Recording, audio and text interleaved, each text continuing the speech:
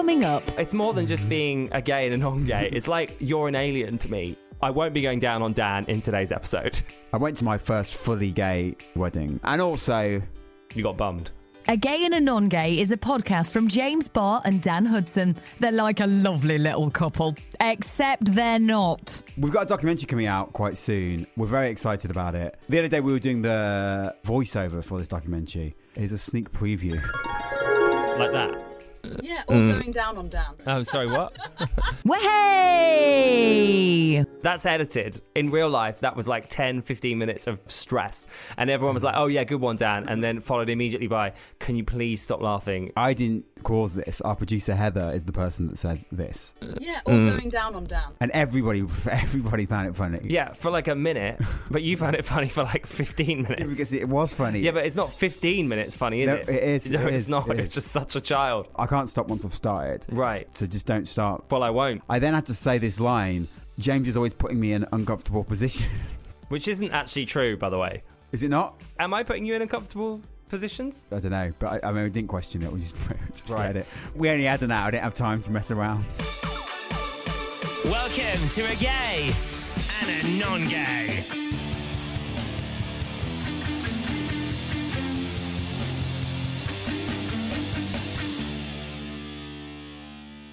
Hey, welcome to A Gay and a Non-Gay with me, Dan Hudson, and him, James Barr. You can follow us everywhere. We are at Gay Non-Gay. There was another thing that Dan didn't want to say when doing this voiceover, which I wanted to pick up on, actually. The script was like, James is quite an open-minded person, and you wanted to change it to, you would think James is quite an open-minded person.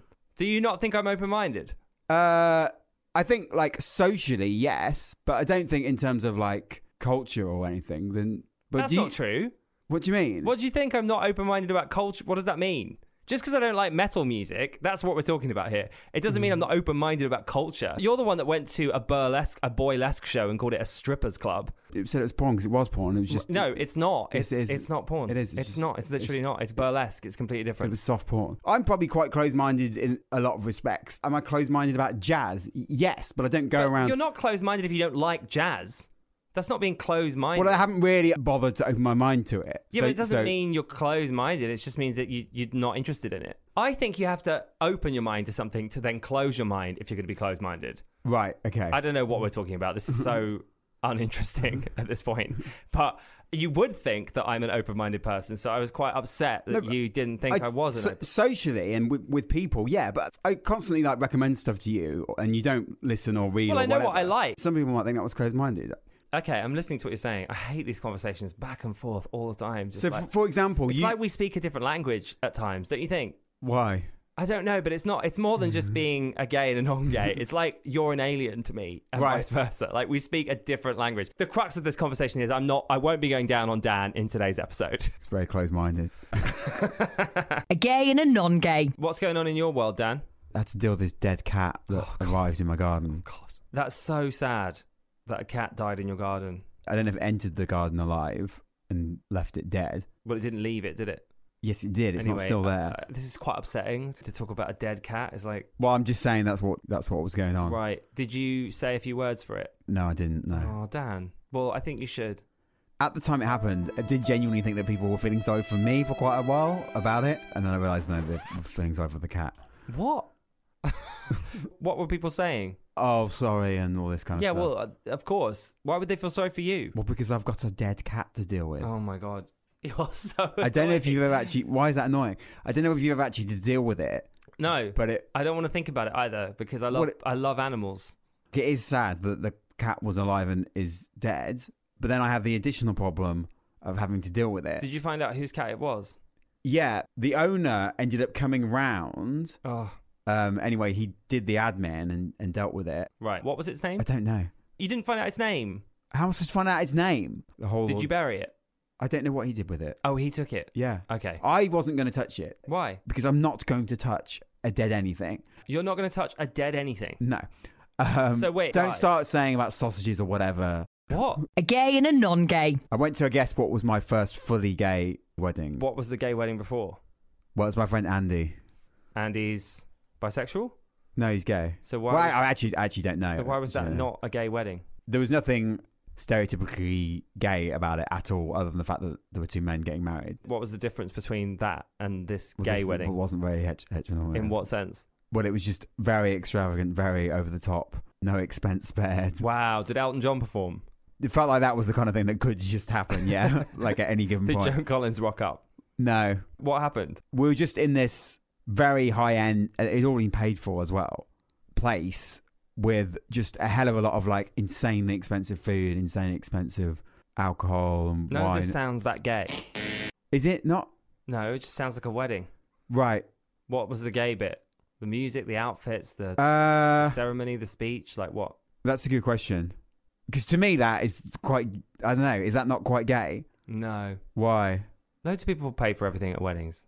No, but they don't pay for everyone to stay there and all of that. Some people do, so that's not gay. I don't know any straight people that would be like, we're paying for everybody to come to this wedding. I don't know many gay people that would be like, we're paying for everybody to come to this wedding. Right.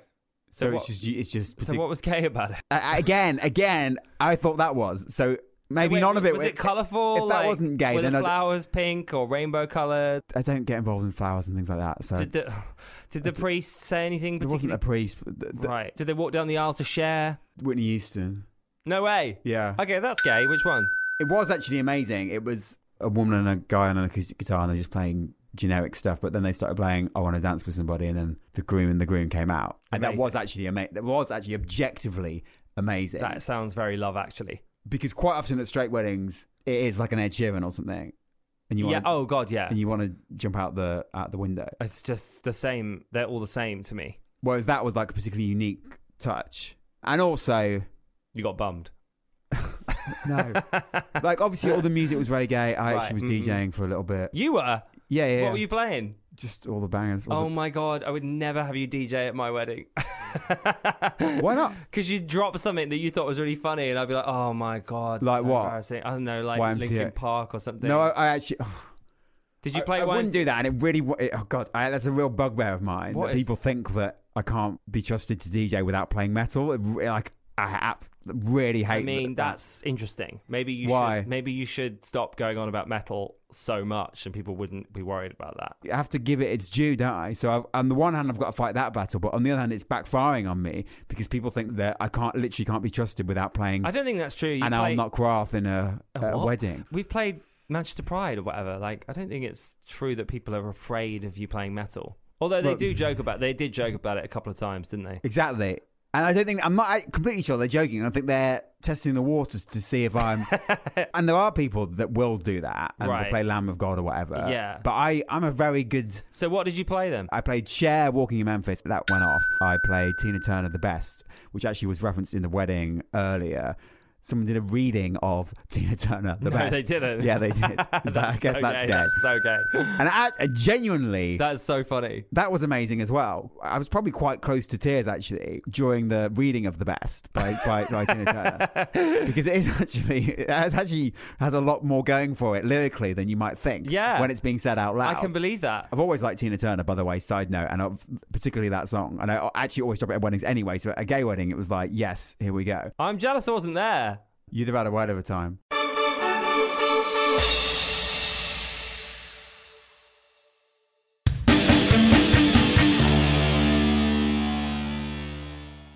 What should we talk about, Dan? Should we talk about the gay footballer, Dave Chappelle, or something else? I don't know. Should we spin the wheel? I just feel very stressed at the minute, and it's really annoying. And what? Well, the gay footballer is not a stress, surely. No, it is actually. It is a bit. I'm a bit glass half full with it because I'm like, wow, only one person Right. is a gay footballer. And also, Josh Cavallo, who came out, has said, like, this shouldn't be news. Because, of course, there's gay footballers. There are gay people in all walks of life. Yeah. It's just that it's seen as quite a heteronormative, like, masculine sport where it's not safe to come out. Yeah. And so that's why none of them have come out. But Josh is the first, and it's amazing. So I'm definitely now a football fan. I'll be getting myself an Adelaide shirt. He's the first in the top flight of football. Is he? Yeah. What does that mean? So he's in the Australian equivalent of the Premier League. Right. There are gay footballers in various... Oh, I know there's like pub teams and stuff. And like, Yeah, I'm sure a but- friend of mine is in like a Clapham football team that's gay. No, it's professional top tier. That's Right. That's the distinction. That's amazing. So though. there are, from what I gather, tell me if I'm wrong, and I'm sure I'll get inundated. There are, from what I gather, gay footballers in League 1 and 2 and whatnot. But we're talking like Premier League.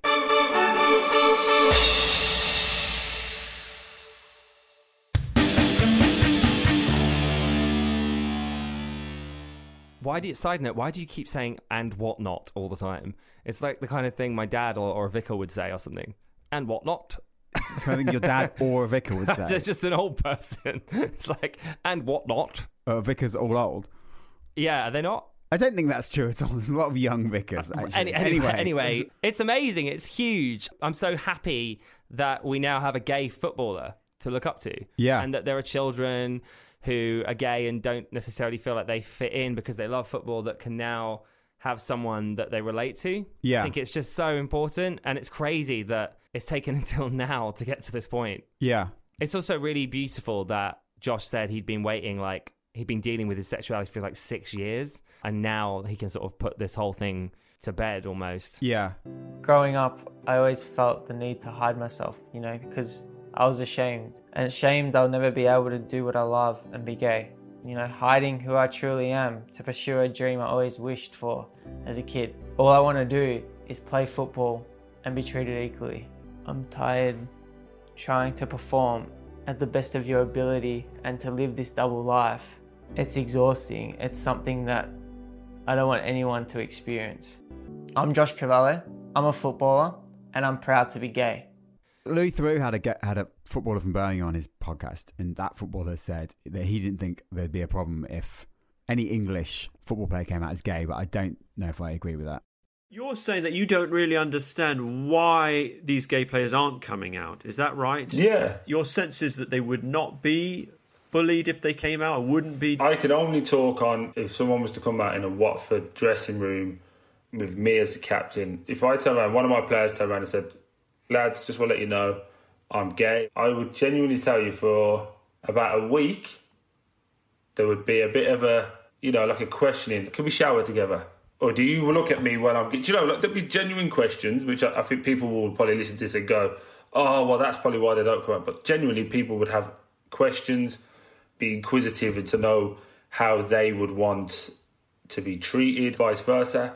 And then by week 2, no one will care. So that's Troy Feeney. I guess he's saying it would be all right in the changing room. He's not necessarily saying it would be, all fine and dandy on the pitch and in the stands. Yeah, but that's not a comfortable position to be in, to have a bunch of 11 straight guys ask you if you're looking at them in a changing room. Troy's not exactly making it a safe space there. Well, it'd be 10 straight guys, wouldn't it? Rio Ferdinand came out saying that... Not came out, he's not gay. He came out saying that he'd spoken to a gay male player who'd wanted to come out, but was advised against it by a lawyer. An actual lawyer said, I don't think you should come out to a gay footballer.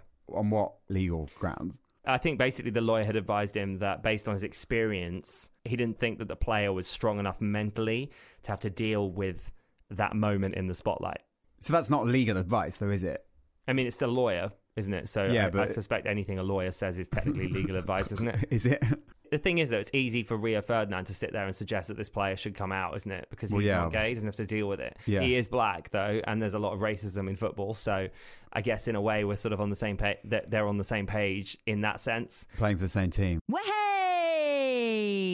It's interesting how when some news that's quite positive, like the gay footballer, comes out, this isn't the first time that your reaction to some extent has been annoyance about it rather than...